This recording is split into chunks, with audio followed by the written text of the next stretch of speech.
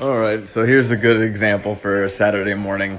So I was supposed to go to this school because they wanted a fill-in teacher to be like a drama teacher or whatever, substitute teacher, kind of. They were gonna pay 600 RMB per class, but then when they gave you the offer, they're just so like kind of not shady about it, but the way they word things are like, oh yeah, it's a good idea. But then you start reading like the script the next day of like what they want you to do for like these parents and other things to get students to sign up for their school.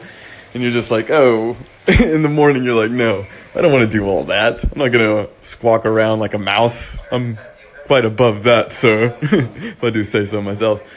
So then, tell them I'm sick. And then just hang out at the apartment. Maybe clean, watch the old episodes of Seinfeld, other things, but definitely not go do that. Even though the money is pretty good, I will admit that. But anyway, so that's a good example of Saturday morning. Oh, and on another note, how weird is it to like hear your own thoughts like being recorded? That's weird. Everyone should do this actually. I think it's quite enriching, enlightening to maybe just observe and look inwardly every now and then, just to figure out your spot in this universe. Like my spot right now, I'm washing my clothes and looking out at lots of construction and a little bit of pollution in Beijing. Well, not too much pollution. No, it is sunny. Actually, it's a nice sky this morning. Yeah, but it's cold. Yeah, I don't really like the cold much, actually. But you deal with it. What's funny is that whenever you register your podcast, they ask you what category you want to be in.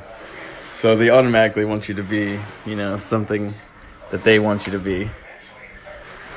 You gotta be categorized, right?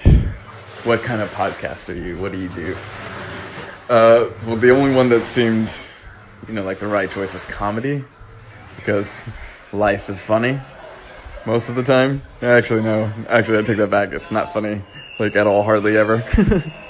but just a strange observation of having to be in a category. So anyway, this is more like a stream of conscience kind of thing. I hope people can appreciate that.